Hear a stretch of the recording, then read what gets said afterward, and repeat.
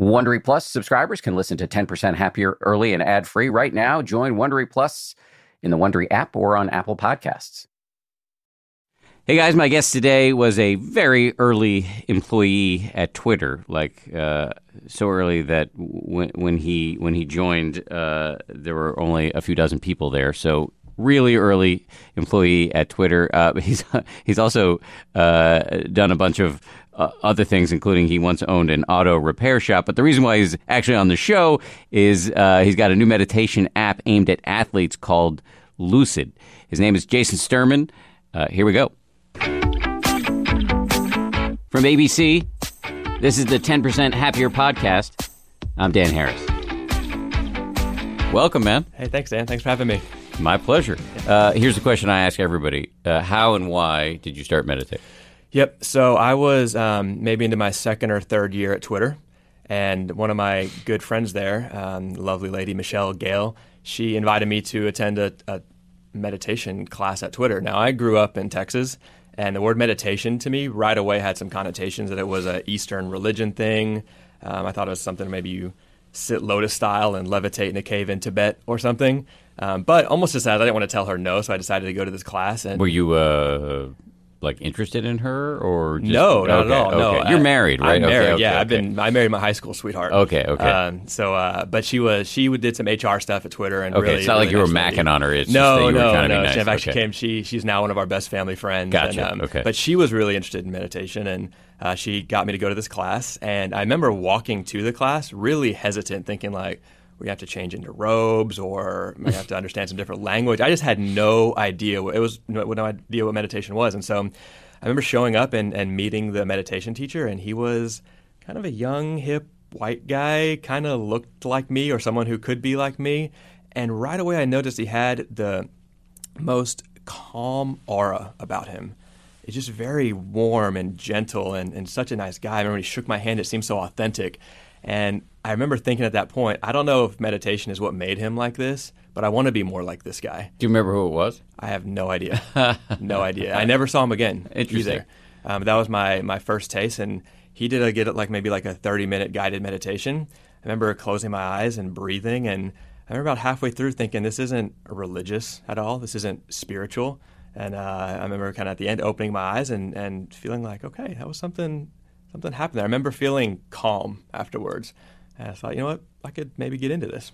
And did you, from that moment on, pick up the habit, or were there some fits and starts? Yep. No, that didn't get into it right away. That class was offered maybe once a month or so at Twitter, and so I think I went 2 or 3 times toward the end of my career at Twitter. And then when I left Twitter with Evan Williams to start what is now Medium. Evan Williams was one of the founders of Twitter, and so you went with him to start a new company after Twitter. Yep. And Ev had been really into meditation also, and so when we started Medium, we really agreed from day one that we wanted to have a really mindful culture at Medium, and part of that would be having in-house guided meditation. And so then he hooked us up with a guy named Will Kabat-Zinn, who's John Kabat-Zinn's son. Yes. So we started bringing Will into our company 3 days a week to do guided meditation, 30-minute guided meditation, Monday, Wednesday, Friday. And when I started practicing with Will and got to spend some time with his father, John, and that's when I really started my own practice, and that was 5 years ago. And what has it done to you, for you? Sure, yeah.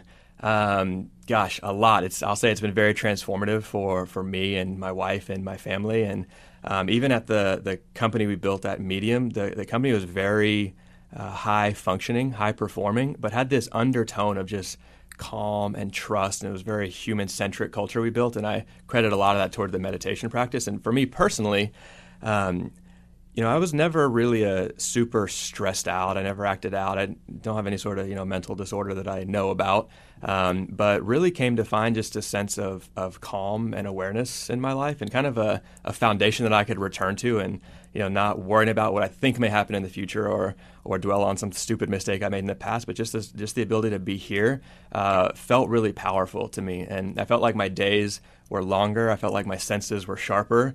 And I just really wasn't that stressed. Although I can say now, looking back, prior to my meditation practice, I think I was a pretty stressed out individual and just didn't it never manifests itself in super unhealthy ways. But looking back, I didn't live much of my life present until I was, maybe 33, 34 years old, and I started really meditating. Better late than never. Absolutely. And earlier than I did, just for the record. There you go. Gotcha. So what does your daily practice look like? Yeah. So it's changed quite a bit. I've been through kind of different phases, and the first 2 or 3 years, I would sit with Will 3 days a week, and then I'd probably do 2 or 3 days a week by myself, either using an app like Headspace or Calm or Insight Timer or Buddhify. I've tried them all, and I like them all. And sometimes I just wake up early and just sit for about 30 minutes by myself and just breathe. And it sounds simple. Like when you say just breathe, but like pay attention to the feeling of your breath coming in and going out, and then when you get lost, start again? That's right. Okay. Yep. Just breathe in, breathe out, and let the thoughts come as they may, but try not to focus on them or hold on to them, and let them go. And that practice was really invigorating for me.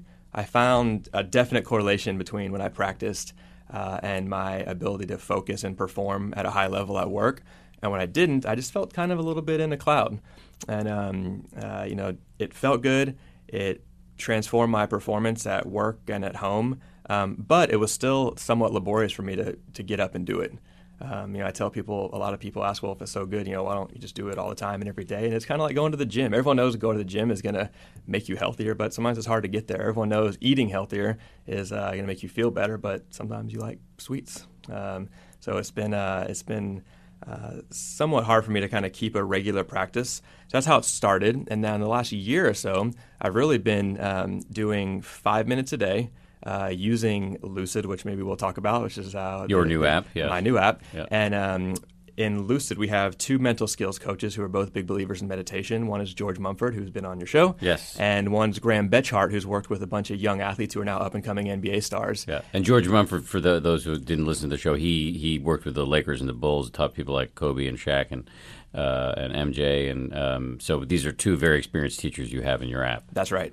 In the athletic performance world, I think they're 2 of the best. Yeah. And they're both big into meditation. I know you talked to George and got to hear his story. As an amazing story. It's amazing. And Graham has a similar one. And so now my practice looks like putting my headphones in and using my app, and for 5 minutes a day listening to one of those guys guide me through what we call a mental skills workout. And part of the mental skills workout, there's a meditation component every day.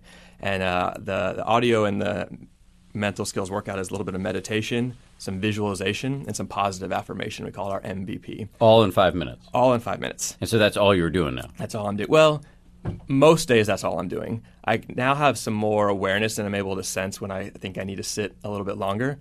Sometimes I'll go off into a little like nap room or break room at work and do 20, 30 minutes of sitting and breathing and just returning to the present. Or I still like to use apps like Headspace and Calm and to kind of get me there. But I've noticed that even 5 minutes a day, 5 or 6 days a week over months and years can have a pretty significant effect. Oh yeah, no question about it. So, are you no longer at Medium, or are you full time at Lucid? I'm full time at Lucid. Yep, Okay. I left Medium after being there for 4 years, raised a little seed money, and started Lucid. Great. Yeah. So what? I know this very well as somebody who has a meditation app himself. This is a very crowded space. So why did you want to jump into it? Yep. And does it worry you that it's crowded? And how did you think Lucid was going to be different? Sure. So really the genesis of Lucid started in some ways with George Mumford. My co-founder is a friend of George, and my co-founder has a conference in which George speaks at most every year. You should name your co-founder. His name's Soren Gordhammer, and he started a conference called Wisdom 2.0. So Soren's a big figure. He's a big dude. He's a tall dude. He's a big figure in sort of modern mindfulness movement, and he started this conference that's now all over the country called Wisdom 2.0. So they have New York, L.A., San Francisco is the big one every year. Yep. And I think one in Hawaii, maybe a few other things. And so Soren will be on the show at some point. But anyway, so he's your partner, and the two of you, he's friends with George, so the two of you teamed up. So when I left Medium, I didn't know what I wanted to do, but I know that I'd been in the online publishing space working with Ev Williams for almost a decade, and I was ready to kind of take on a new chapter in my life. So when I left Medium, I started to look at the things that were important to me. And I'm a tech startup guy through and through. I had founded some companies prior to Twitter, then at Twitter and at Medium, and I just love tech startups. And so I'm a tech guy. I'm a sports junkie. I still play basketball 3 or 4 times a week and follow all my favorite teams and players closely. And meditation has become really transformative for me over the last 5 or 6 years. And so I sensed there might be something at the intersection of these three. I had no idea what it looked like. And I started talking with Soren, who I had gotten to know. I'd been on some meditation retreats with him. And he had heard, actually through our friend Michelle Gale at Twitter, who's also friends with him, he had heard that I had left Medium. And he had this idea for some software to support the Wisdom 2.0 community outside the conferences. And so he heard I was available. So he called me up and wanted to bounce some ideas off me, and I was looking for something to do. So we started talking about technology and mindfulness. It's a real big passion of Soren's and mine now. And we started looking at the landscape and definitely had no desire to build another Headspace or build another Calm. I think you're right. I think the space is really crowded. But part of the conversations always started talking about mindfulness for athletic performance. There had been some research done showing that even a small meditative practice can have a pretty significant effect on the court or on the field or the horse or the pool or however you choose to perform. And so I was really interested in that. I've always been really interested in the peak performance and things like this. And me and Soren started talking about it, and he said, we should really talk to this George Mumford guy. Soren explained how he brought George into his home to teach his son and his son's basketball team meditation. And he said the most amazing thing happened. He said, this is down in Santa Cruz in California. And he said George showed up and he invited these basketball players. And before he knew it, he had a house full of these young, mostly African-American basketball players who would have never shown up. They probably wouldn't have shown up for the Dalai Lama, but they showed up to meet the guy who taught Jordan and Kobe their competitive advantage. And so that's when something clicked for Soren, that I think we can reach athletes in a way that a Headspace or a Calm can't. And so I started talking to George, and George told me his amazing story. And he explained that he's been doing this work for almost 30 years now. And he said really only in the last few years have the elite athletes that he's been working with been able to kind of point to him as their competitive advantage. And he says that's happened for a couple reasons. One, there's this mindfulness trend that's happening, so it's becoming more accessible to talk about publicly when you're working on the organ between your ears. Right. And it was embarrassing for a long time. Yeah. Even when I first started getting into it, like 2009, 2010, it was like kind of embarrassing. For sure. And I remember when George did a lot of work with Phil Jackson. Phil Jackson, they call him the Zen master, but it was almost in a satirical kind of jokey way. Yes. Now it's something that athletes are starting to become proud of, and so they point to George and say, "This is the guy that taught me what I knew." And coupled with that, the science behind what happens to your brain, which I'm sure you're familiar with when you have a meditative practice, there's overwhelming evidence now that shows that a mindful or meditative practice can have a real significant effect on literally the physical makeup of your brain, which controls your body. And so the science behind it has allowed some athletes to kind of buy in and believe in it more. And so when George was telling us the story, and he was saying, now that he says he's out of the closet now, what he does, because athletes can talk about it. So he said his phone's ringing off the hook, because if you're a professional athlete, you want the same competitive advantage that Jordan or Kobe or Shaq or these Olympians that he worked with had. But George is on staff with the Knicks now because he works with Phil Jackson still, and Phil's the GM over there, and does some work at Boston College, and he's getting older and he doesn't want to travel as much. And so when he's telling us the story, it kind of clicked to me. I think we could use technology to scale the wisdom in George's head to a much bigger, broader global audience, specifically collegiate and high school and youth athletes who aren't being reached by the Headspace and Calms and the Dalai Lamas of the world, but have this desire to be better at their sport and want that competitive advantage to be great like a Kobe or Jordan. So I want to talk about how the app actually works and Sure. what's in there and all that stuff, but just a quick question. When I picked you up in the lobby to come up here into our radio studio to do this interview, you were saying that you were in New York. You live in San Francisco. That's right. You were in New York doing some fundraising for the company, Yep. looking for venture capital money. I am new to this game myself of like talking to venture capitalists and Sure. building a business. And the thing that venture capitalists want to hear is, how does it become $1 billion company? Sure. I have like no idea how to answer that. That's why I have people around me who actually know something about business. Right. But what is your answer to that? Is this a big enough market to target that it becomes $1 billion company? Yeah, so the way we're positioning Lucid is not another meditation app. We're positioning Lucid as a mental skills training app for athletes. And it may be surprising, but there's nothing out there like what we're doing. And the Headspaces and Calms of the world, they're starting to sense that there could be an opportunity to work with athletes, but they already kind of have a DNA and a profile in the world that isn't currently connecting with the demographic that we're targeting. And so when a venture capital asked me, how's it going to be $1 billion business? One simple answer is in the U.S. alone, there's about 36 million youth athletes. And by our estimation, basically 0% of them have access to this sort of training. So we have a business model in the app right now. It's a membership service, $10 a month to train with us through our app and work with George Mumfords and Graham Betcharts of the world. And that's going extremely well. However, we seem to be attracting a new breed of investor, and specifically venture capital investor, that are really looking to do something good in the world. And so we're finding some investors that really believe in mindfulness and meditation and understand that we've crafted a product that's reaching a demographic that is not currently being reached. So the investors I get really excited about talking with are the investors where we can think about in 10 years when a whole new generation of young athletes is emerging and becoming the role models that the next generation is looking up to. What will the mindful athlete look like? And we're starting to see some models of that, but that's the thing that's really the driving force behind Lucid. And in fact, when I meet with an investor now that just wants to hammer me on engagement and business model and all this other stuff, for me it's an indication like I don't think you're the right partner for us. And it turns out there's some very notable investors that not only want to get in this space because Headspace and Calm are doing significantly well business-wise, but they really want to do something good in the world, and they think that Lucid is a way they can push this movement forward in a way that's not currently being pushed. Yeah, well, I mean, I almost want to give you money after listening to you talk. Because you're right. These are young athletes, are people who are not being reached by this message of, hey, you can train your mind to make it, as George says, zone ready. That's right. And given the outsized emotional role that athletes have in our culture, role model, the position of being role model locally, nationally, regionally, that if you have all these young people who are out there, modeling these skills of mental fitness, that could have an enormous like multi-generational effect.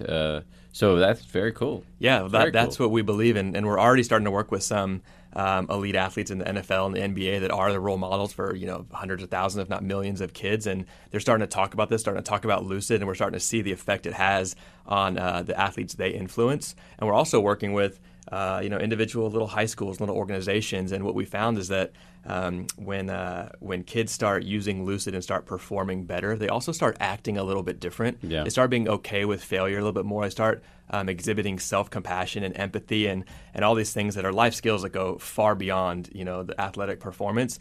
But what we found is those personality traits are somewhat attractive. Confidence is attractive. Yeah. And we say that Lucid really helps build your confidence and focus. And once athletes start using Lucid and start exhibiting some confidence and performing better, we found that the other players on the team are like, what's going on with you? Yeah. What are you doing? And, yeah. and Lucid is an answer to that question sometimes. And more importantly, when parents of other kids see how some kids are acting once they start training with Lucid, it has a real riveting effect on the surrounding community and environment. And I feel like we're doing something good in the world, and it's spreading in that way, and that's exciting for us. So I mean, like grown-ups talk a lot, or especially in the meditation world, you hear a lot about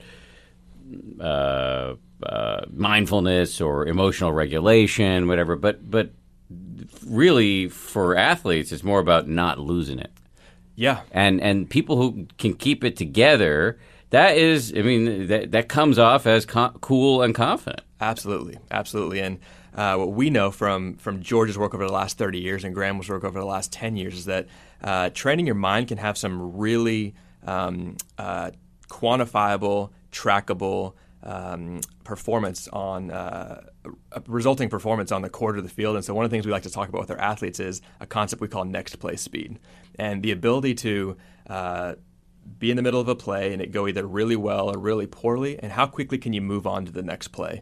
And this is something that we really believe that learning how to meditate and learn how to be in the present is kind of the foundation for this skill. And so you can watch an NBA game and you can see a player shoot a 3-pointer. As soon as the ball leaves his hand, usually they're kind of watching it. If it bounces off the back of the rim, a lot of times you'll see the players like they sulk for a second. Their head goes down, their shoulders go down. They curse themselves. You can see them being hard on themselves, and then you can watch them and you can count 1, 2, 3, and then you can see at what point their head snaps back up and they're back in the game. And then once your head snaps back up, then it takes another couple of seconds to understand what's changed on the court or the field while you were out of it for just a couple of seconds. A couple of seconds on a basketball court, that's, there's lots of moving pieces that have changed. So then it takes a couple more seconds to kind of reassimilate yourself with the court and then know where to go. And so we believe that having a real strong meditative practice and really channeling your ability to be in the present helps you reduce your next play speed to as close to 0 as possible. And so what that manifests itself is when you release a player releases the ball, shoots a 3-pointer, a mature, mentally strong player will realize at that moment he or she has no control over whether the ball goes in or not. And so the best thing to do is don't worry about that and worry about what you should be worrying about, which is the next play. And so you can watch a guy like Steph Curry is a great example of this. You see Steph launch a 3-pointer, and he's so good he might already be taunting you before the ball goes in. But you can see as soon as he lets go, he's already surveying for where he should go next. As opposed, you can look at some younger players in the league who clearly aren't as mentally tough as a guy like Steph, or Aaron Gordon is a guy that's a really mentally tough guy. And you can see they watch the ball, they sulk, and you can almost start to read when they're present in the game and when they're not. And what George would say is that being in the zone is really about just being present. And for players that have experienced that, like I'm in the zone, they feel like time slows down. And I feel like the game kind of comes to them. And what we know is the real secret there is the ability to be present. And the way to be present, train your ability to be present is through meditation. So how does the app work? What if I open it up? What do I get? What do I see? Yep. So it's super simple. You open it up, you put your headphones in, there's a big play button in the middle, and you hit play. Every day there's a new 5-minute workout for you. And the 5 minutes are usually structured with a little story or anecdote or some wisdom from George or from Graham. And then we go into what we call our MVP, and this is where we actually do all audio, no video. All audio right now. Yeah. Yep. We have some video coming soon. One thing that we found is that when we show young athletes, guys like Aaron Gordon, like meditating before a game, it can start to normalize it for them in a way that we think is going to really help push this forward. But it's currently all audio. You get a little bit of wisdom, maybe a cool little story, and then we do our MVP, which is how we train, which is meditation, visualization, and positive affirmation. And so it's a couple minutes of sitting and breathing and returning to the breath and training that ability to become present. And then visualization is not sports specific right now, but we have kids imagining performing really well or imagining performing really poorly and starting to be aware of the feelings wrapped around those the successes or failures, and then we can help them learn how to be aware of those in real time during a game. And then positive affirmation. One thing that both George and Graham have found working with youth athletes is negative self-talk really inhibits youth athletes from performing. Probably with professional athletes also. But when you have young kids that I grew up playing basketball, and I always told myself I'm just I'm the slow, skinny white guy who just shoots threes. And that's what I'm telling myself about myself. All I'm ever going to be is a slow, skinny white guy shooting threes. And so we have a whole list of positive affirmations that we have our athletes kind of repeat to themselves in their head toward the end of the practice. And then the last 30 seconds is a congratulations, you showed up, you did it today, you should feel good about that, and show up and do it again tomorrow. Are the positive affirmations, do you run the risk of being a little hokey there? I don't think so. The way that the practices are, I realize the word positive affirmation, I kind of think of, what was that guy on Saturday Night Live? Stuart Smalley. I'm good enough, I'm smart enough, and doggone it, people like me. That's not how our affirmations sound in the app. And our affirmations are coming from the Graham Betcharts and George Mumford. So they're coming from respectable, credible figures, and they use terminology that athletes understand. They almost embody kind of a coach's attitude talking to an athlete. And when you have athletes repeating to themselves that it's okay to fail, things like that doesn't have any of the hokey Stuart Smalley connotation to it. But having an athlete say it to himself over and over again and starting to believe that is a pretty powerful concept. Mm-hmm. Mm-hmm. This show is brought to you by BetterHelp. I got to tell you, I feel so much better when I talk about my anxiety instead of keeping it bottled up. There's an expression that I first heard from the great researcher and also Zen practitioner Robert Waldinger. Never worry alone. Our temptation many times is to keep it bottled up, but the data really show that the people who do the best in life, who live the longest and are the happiest, have strong relationships with people with whom they can talk about whatever's going on in their lives. And for me, therapy is part of that. If you're thinking of starting therapy, you might give BetterHelp a try. It's entirely online, designed to be convenient, flexible, and suited to your schedule. Get it off your chest with BetterHelp. Visit BetterHelp.com/happier today to get 10% off your first month. That's BetterHelp, HELP.com/happier.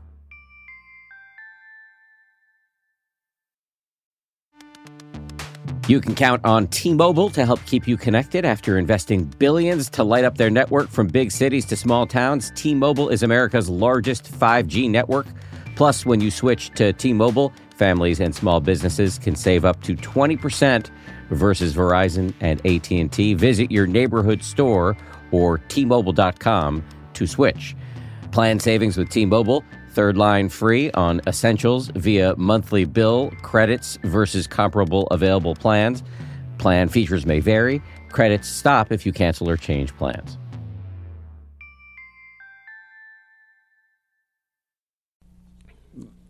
One more question about the business, because I think about this a lot. Sure. The meditation business, which some people have, by the way, mixed feelings about. That you should be a business, and I, Sure. as somebody who considers himself a Buddhist, it's an interesting thing. Yep. But anyway, here I am. Here we both are in this business. Do you think is the meditation instruction / technology, whether it's through apps or other technology or even, in-person trainings too, is this like Uber, where there's going to be Uber and then like Lyft and others just like way, way behind and trying to sell themselves unsuccessfully, or is it going to be like fast food, where you have a finite number, but like not not just one number of big brands? Yep. I think it'll be closer to the latter. And the reason I believe that is because you can look at, I think Headspace is probably the predominant, most popular app right now. Well, the first mover, and they're great. They're great. They're a great team, and we know Andy over there, and we really believe in the work he's doing. And but we know when we look at our athletic demographic, like they're not connecting with Headspace. Yeah. And I also know some people that are not athletes, want to get into meditation, but for whatever reason, Headspace, the Headspace brand and Andy's voice in the app just doesn't resonate with them for some reason. And so, in the same way that spiritual people kind of gravitate toward a religion that kind of resonates with them, I think there's the opportunity for several Headspaces, although I don't think it's something that becomes hundreds or thousands. I think there will be a small handful of leading brands in this space. I hope Lucid becomes the brand for mindfulness for athletic performance. But I do think I can really room. see it. I mean, I can see. Look, I don't know anything, just to be clear, but I can really see it. I mean, just listening to you talk about the business, it sounds awesome. Well, I think we stumbled into something that we only launched the app 2 months ago, so we're very early. Yeah. But we are getting emails almost daily from young athletes, parents, coaches, and professional athletes that are telling us about some really transformative things happening both on and off the field. And for me, that's incredibly validating. And as proud as I am of the work that we did at Twitter early on and grew that system, and now at Medium is growing and becoming a more important system to publish thoughts and ideas in the world, I've never felt like the nugget of the offering at Lucid just feels so resonant and powerful in the world, and it's on a very like human-centric level. We're hearing from parents that say their young daughter would have panic attacks before going to perform her ballet on the stage or something, and she heard about Lucid, and after only a couple of weeks, she's learned how to take a few minutes to breathe before she performs and kind of get grounded. And not only did she dancing better on stage, but when she messes up, she's okay with it. And I have parents calling me in tears sometimes, just saying this is incredibly powerful. So I feel like we've opened the door to a little mindfulness drug in a specific community, and it's really spreading and working well. And so I'm really excited to see where this goes. Bravo, me Yep. too. So let me torture you specifically for a minute here, Okay. Because I read some articles about you, and there were some things in there that were really really interesting, and I think kind of connect in a way to mindfulness and Yeah. and its twin skill of compassion. Yep. So there was a big article about you in this thing called Holacracy. That's right. Which was a management-free technique that you or structure that you guys tried to use at Medium. That's right. First of all, what is Medium for those of us who Sure. may not know much about it? And second, what is Holacracy and how does it work? Sure. So Medium is a new publishing platform from one of the founders of Twitter.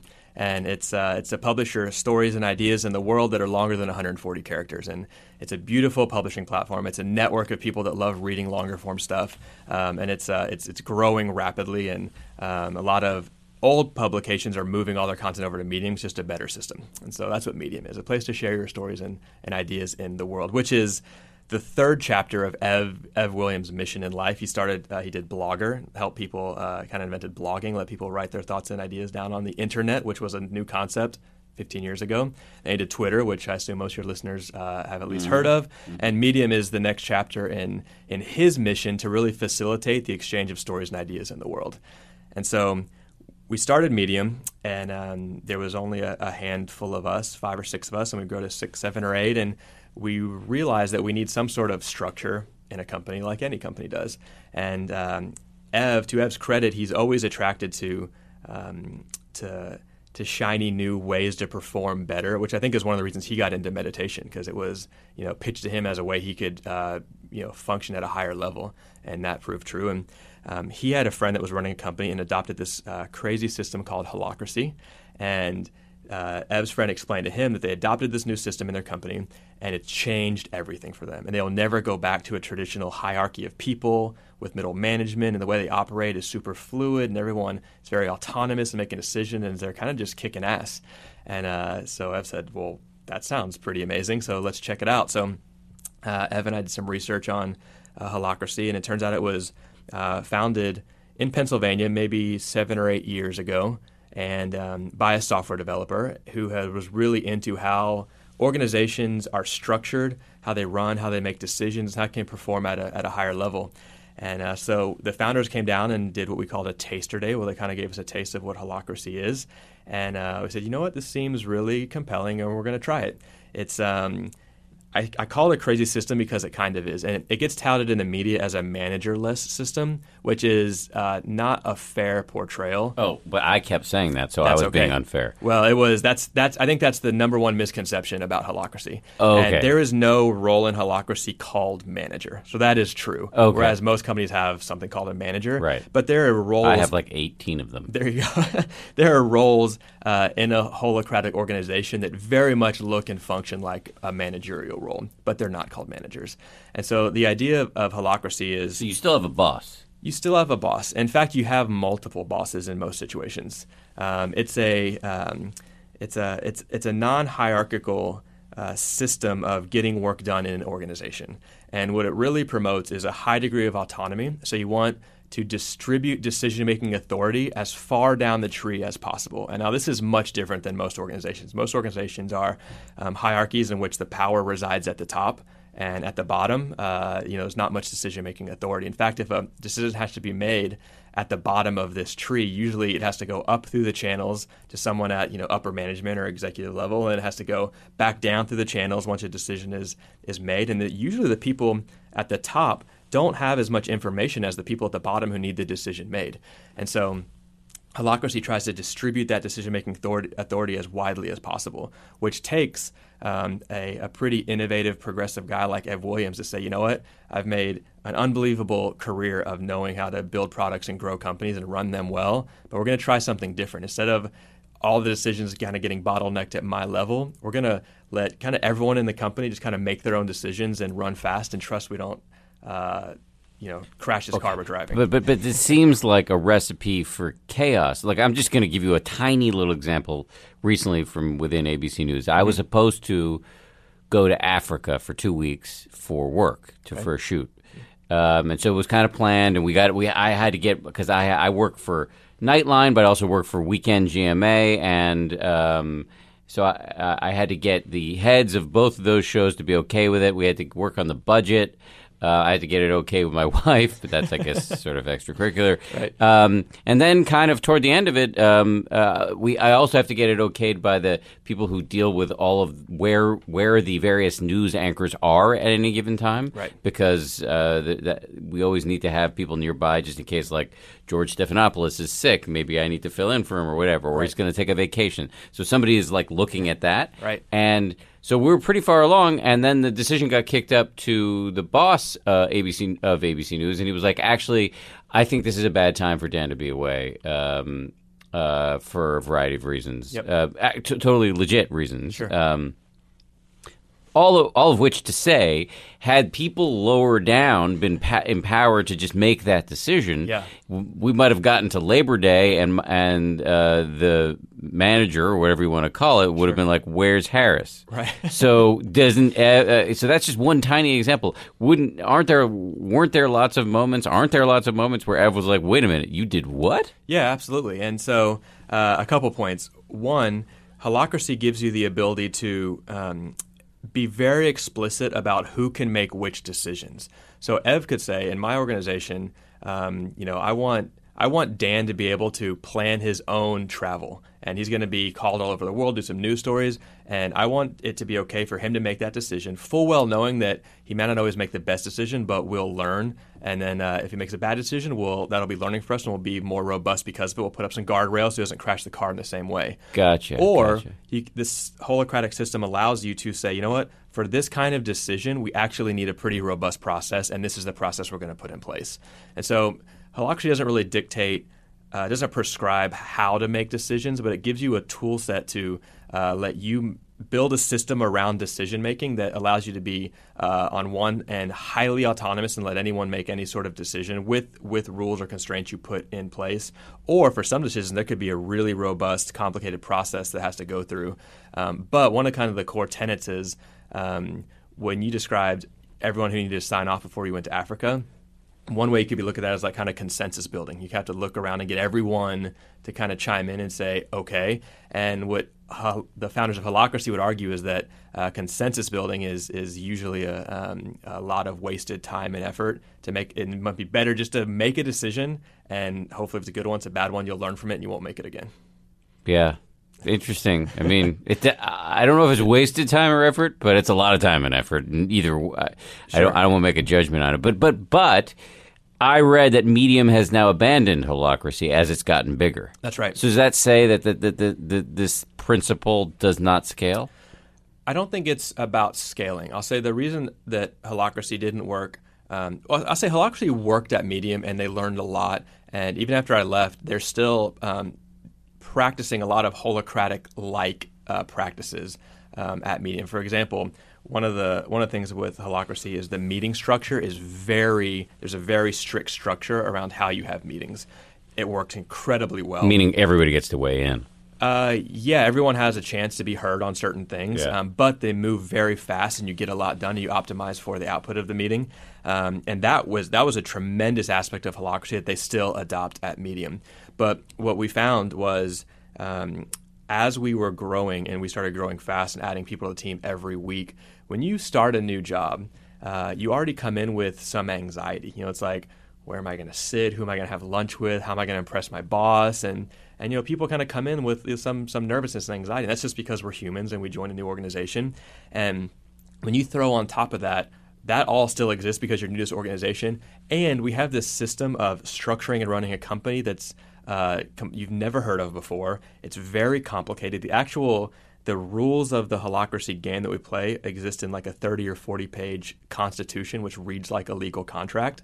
So you slap that on their desk and say, here's a system we use. Don't worry about it. You'll get to learn it, but it really affects how employees operate day to day. And so we found that there was a real big anxiety spike when new people joined. And a lot of new people, mature engineers and designers, they were attracted to a new and better system, but it was still caused a big anxiety spike. And then most recently, Zappos was the biggest company to adopt Holacracy, and that they made some kind of ripples in the press about this new structure that a big company was adopting. Prior to Zappos, Medium was the biggest and most notable company to have done it. And so as we were hiring tech people in Silicon Valley, the word got out that we had this other system, and it became just a conversation we had to have all the time. And I think... Oh, yeah, because you gave me a look when I said I was going to bring it up, like, oh, man, you're going to talk about that? Well, I probably did, because it's incredibly hard to talk about because it's incredibly complicated. And that's ultimately the reason that... Well, you did a good job of not getting overly arcane, but giving me a sense of it. Okay, well, I've done this multiple times as we hired at Medium, but really even the things that I just explained to you are really scratching the surface of what Holacracy is. So it's a very complicated system, and that complication, when it's how you literally structure and run your company, there's a huge onboarding tax you have to pay to get someone up and running in the new system. And then there's this persistent tax that you kind of have to keep working and relearning and putting into practice and readjusting. And that ever-present tax has started to really weigh heavily on the organization, especially as we've scaled from 5 people to 100 people. And in a couple of years, a good portion of those 100 were really new to this. So it did create a lot of questions and not chaos, but it would have been a lot easier had we said we're just a traditional organization like every other organization you've seen. Now let's get to work. So I guess the reason why I wanted to talk about it is not that I'm interested in the minutia of management theory, but because there seemed to be an emotional component to it. Because as I've read, you did not like being a manager. Yeah. There was something about treating people as resources that struck you as wrong. That's right. So I was at Twitter. At Twitter, yeah. And when we heard about Holacracy at Medium, I was really drawn to it because it had a very human element to it. And so when I was at Twitter, I managed some teams, and being always into peak performance and wanted to connect with people, I was reading all the management books. A lot of my mentors were helping me kind of become a better manager in a traditional sense of the word. And when you think about a high output management, you can look at your team and view them as like resources. In fact, like the term human resources, I hate it because it's like a resource is like a coal mine, when you're trying to extract some valuable resource. Right. And, I look at my team at Twitter, and I'm incapable of looking at them as resources. Yes, they have to be productive for my team to be successful, but they're human beings with families and stresses and emotions. And I felt like the more I attended to them as humans and less as, machines that could output something of value, the higher functioning my team would be. And did that actually work, or was it nice cotton candy? Always worked. Really? Always worked. In fact, Measurably. My team at Twitter was often touted as one of the highest performing teams and one of the happiest. What did your team do? So we built internal tools at Twitter. So we built software for everyone else internally at Twitter to make their job easier, automate what they're doing, or make their life easier. And so, so when I really tended to the humans on my team, I feel like that's when we performed at a really high level.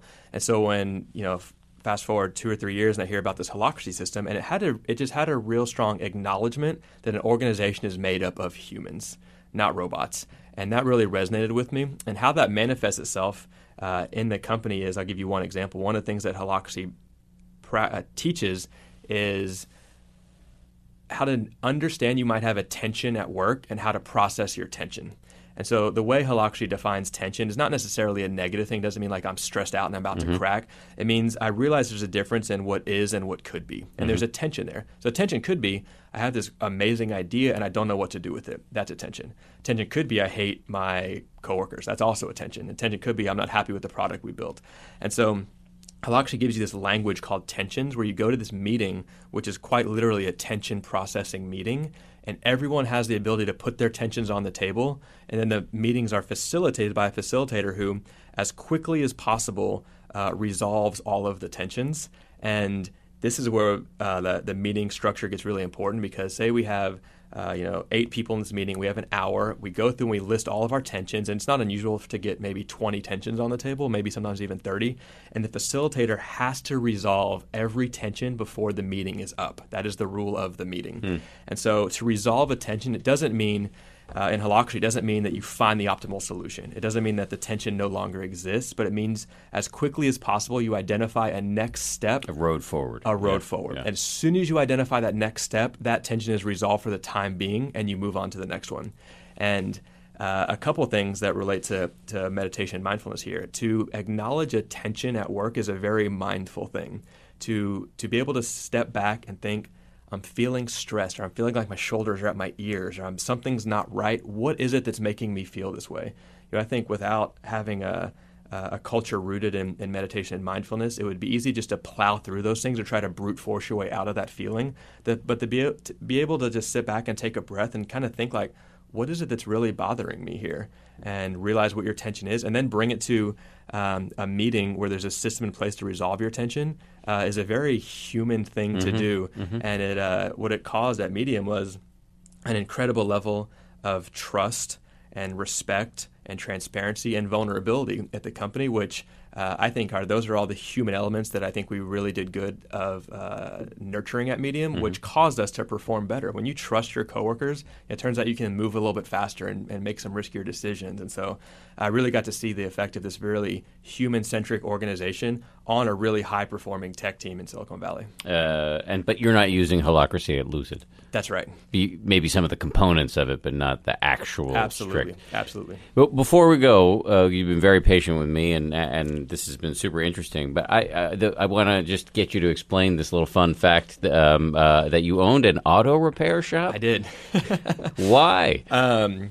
Nothing against auto repair. I just didn't think that would be in your wheelhouse. It is not in my wheelhouse. Okay. In fact, to this day, I can barely open the hood of my own car. Okay. If I do open the hood of my own car, I definitely can't tell you what's underneath it. So what were you doing? I was coming out of a time where I had been doing some freelance coding and design work. This is pre-Twitter. Pre-Twitter. I was in Texas. I always had kind of an entrepreneurial kind of itch that I needed to scratch, and so I was always kind of making things in the world and playing with different ideas. And my dad had a friend who ran this auto repair shop, and he was looking to sell it. And he had a deal, and the deal was about to get closed. And right before the deal closed, the whole deal fell through. Well, my dad's friend had already moved on and started a next business. And so there was this shop that was kind of looking for someone to come in and run it. And so I remember my dad came to me and he said, I know you have an entrepreneurial spirit. You always talk about running a small business. Here's an opportunity for you to run a small business. And I said, yeah, but I have no idea how to fix a car. And so I said, I know, but we had another friend that had run a shop, was currently running a shop and looking for a new location. So I went in kind of 50-50 with this guy. Well, right after we did that, the auto industry stopped doing so well, and people were buying new cars, not fixing their old cars. And my partner had to really maintain his shop, and so he kind of left me stranded at my shop. And so here I was, maybe 23, 24 years old, sitting behind the desk, running an auto shop where people come into these things already kind of like their guards up. Pissed. Like they're combative. Yeah, pissed. Your car's not working. And they come in, and this is in Texas where these guys are these, bringing their big trucks, like, how much to fix the medulla oblongata on my 4x4. And most times I literally had no idea what they were asking me. And so I had to kind of put on this face like, let me go check. I lasted at the shop for about a year. Oh, that's pretty good. And I will say, it's a horrible idea to own a business in which you have no industry knowledge. Okay, that's a big learning. Yes. However, that year I think taught me more about running a business than anything I ever could have learned in any sort of MBA program or business school. And I was the owner, the salesman. I ended up changing tires and changing oil and doing the finances and showing up at 5 a.m. to make sure the bathrooms were clean for the customer. And that was I've always been a pretty happy, optimistic, cheery guy, and that year of my life I like to describe as the dark ages. That was not a happy time for me, but sometimes it takes being uncomfortable to really learn and grow. I think that's absolutely true, and it certainly applies to meditation. Sure. Jason, thank you very much. Of course. Thanks for having me. People who want to get Lucid, where can they do it? GetLucid.com. GetLucid.com. GetLucid.com, yeah, okay. Check it out. All right, there's another edition of the 10% Happier podcast. If you like it, I'm going to hit you up for a favor. Please subscribe to it, review it, and rate it. I want to also thank the people who produced this podcast, Josh Cohan, Lauren Efron, Sarah Amos, and the head of ABC News Digital, Dan Silver. And hit me up at Twitter, Dan B. Harris. See you next time.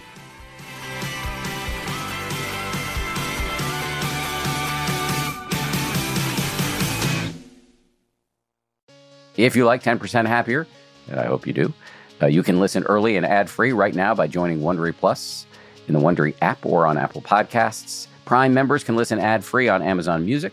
Before you go, tell us about yourself by filling out a short survey at Wondery.com/survey. Once upon a beat. Remember those stories and fables that would capture your imagination and you couldn't wait to see how they would unfold? And now, when you read them as an adult, you think, some of these old tales could use a fresh spin. We have a perfect podcast to bring you the stories you remember, remix, and reimagine for the kids in your life today.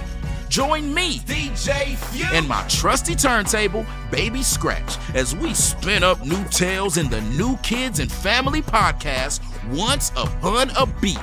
Wondery and Tinkercast are bringing you a jam-packed, music-filled weekly party where hip-hop and fables meet. It's Once Upon a Beat. Follow Once Upon a Beat on the Wondery app or wherever you get your podcasts. You can listen to Once Upon a Beat early and ad-free right now by joining Wondery Plus in the Wondery app or Wondery Kids Plus in Apple Podcasts. Once Upon a Beat.